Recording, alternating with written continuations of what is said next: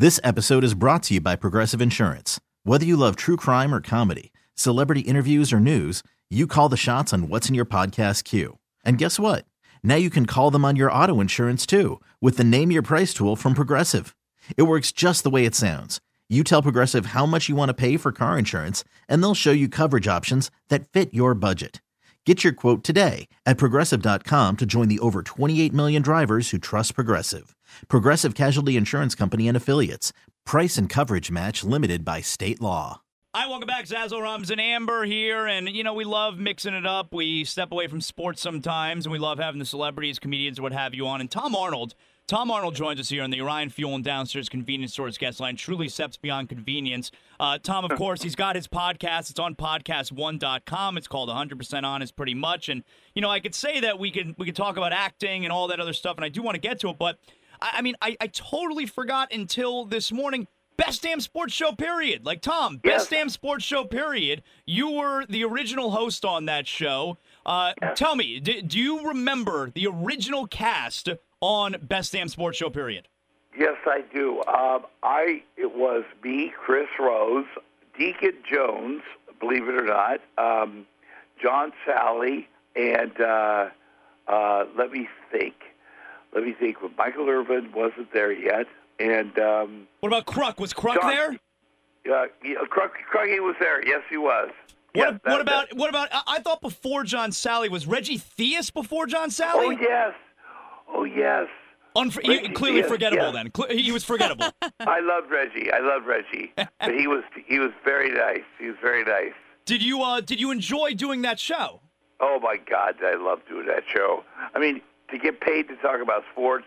And to actually get paid a lot because I come from the sitcom world. And so they didn't have anything to compare it to. And, television is like, well, what was your last job? How much? That's your quote. So, my last job was a sitcom. So, okay, this is what I got paid a week. And they go, okay, we'll just pay you that. And that it worked out very well. And I did it for 3.5 or 4 years. And I got to meet my heroes. I got to talk about the Iowa Hawkeyes and the Giants and the Cubs and it was and sports in general. It was fun. Who was one of your heroes that you grew up idolizing that you got to meet? There were so many people. One day I was sitting between Ernie Banks and Willie Mays and just talking, interviewing them and thinking, how is this possible? And I was playing catch with Joe Montana, and I was, having a tricycle race with Lance Armstrong before he was admitted to. You can't win that. He was cheating. You can't beat him. I don't even care if he was taking steroids. I don't care.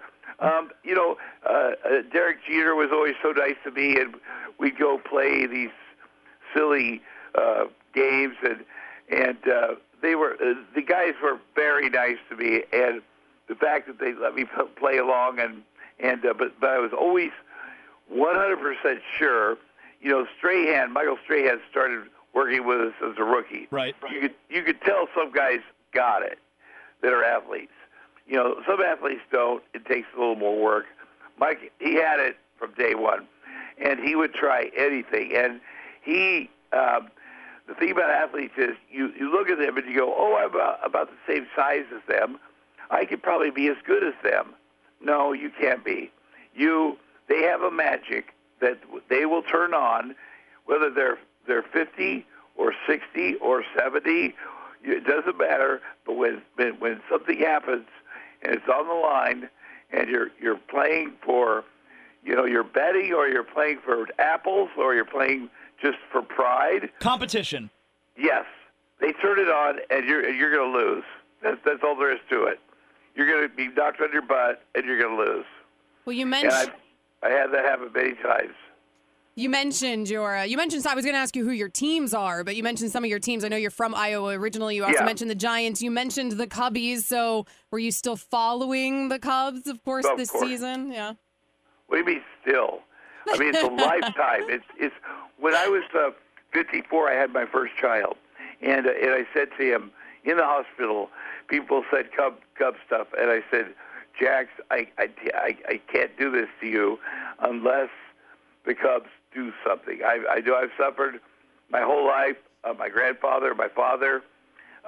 It's not fair to me to make you a Cubs fan, unless they do something. And then Theo FC came in and Joe Madden, and they started spending money, and then I made him a Cubs fan. I mean, your son had to wait 3 long years, right, to get that title. He is so spoiled. Not only did his testicles descend immediately, unlike his father, but he gets a World Series in 3 years. And he sat here with me and my friends, and because he knew he got treats at the end of the game, Game 7, and he doesn't know who to cheer for, but he cheered every time somebody scored, including Cleveland. And I was about to send him to bed, but he's such a sweetheart.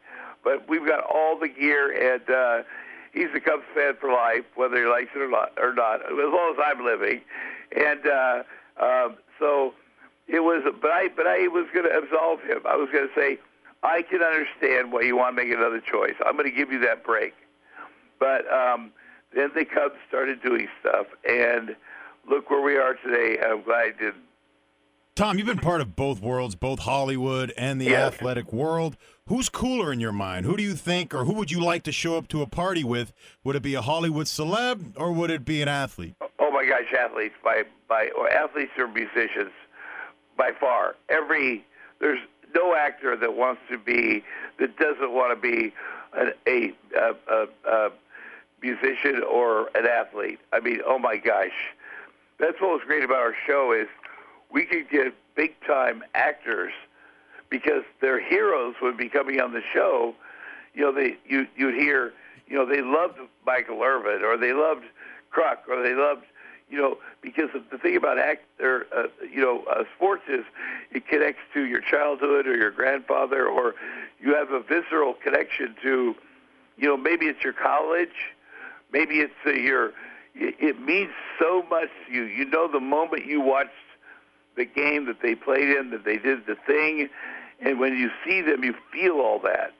And I had to take deep breaths sometimes sitting next to people, and they're like, "Hello, Tom, how are you?"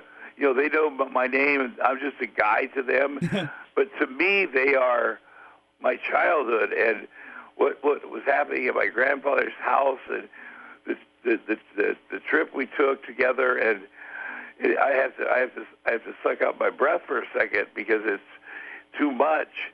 I remember once Bill O'Reilly, who works at Fox News, came in and was doing his show in L.A. and wanted to use my dressing room and to put on his makeup. I said, sure. And Clint Eastwood stuck his head in and said hi to us. And I said to Bill, wow, Clint Eastwood. Boy, he's a legend. He's one of my favorites. Isn't that cool that he said hi to us? Yeah. And Bill O'Reilly was like, oh, Tom, he's just a human being just like us. I go, I know, but it's Clint Eastwood, dude. That's a big deal, man. I go, are you a fan of anybody? I go, oh my gosh, yesterday, Phil Esposito was down here and Bobby Hull, and they came in and hung out with me, and I couldn't believe it. And and Gretzky's been here a bunch, and it's just amazing, and it's great being a fan. He goes, no, we're all created equal, Tom.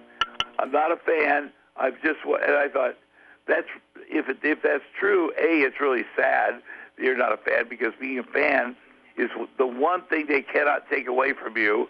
They can divorce you, they can fire you, they can whatever, but being a fan is yours. And number two, I knew he was lying. Jesus Christ! Completely lying. He was in awe, just like I was, and it meant a lot to, being a fan is a wonderful thing. Tom Arnold, again, his podcast. You can check it out, podcast1.com. It's called 100% Honest, pretty much. Tom, real quick here before we let you go, do people still stop you to talk about True Lies? Yes, they do. They talk, and I talk about it on stage. I talk about the whole process. I talk about how Jim Cameron, who is a big guy, 6'3", bigger than Arnold even, and so am I, by the way. I have to say that 100 times. How the studio did not want me, and how Jim Cameron had the intestinal fortitude to say to the studio, it was the most expensive movie made at the time. And they said, we don't approve Tom Arnold. And he said, oh, that's too bad.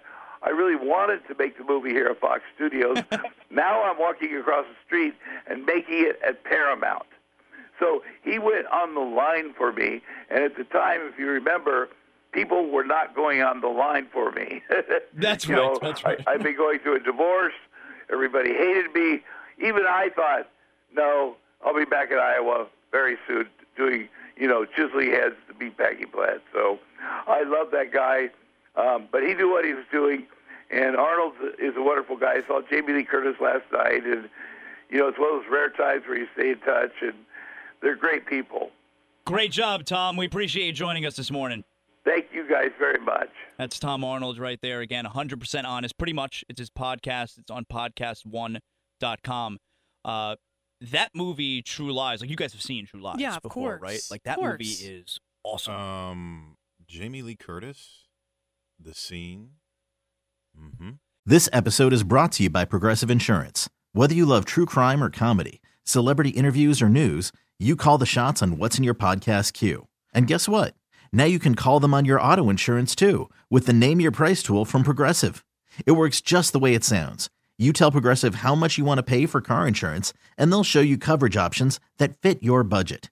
Get your quote today at Progressive.com to join the over 28 million drivers who trust Progressive. Progressive Casualty Insurance Company and Affiliates. Price and coverage match limited by state law.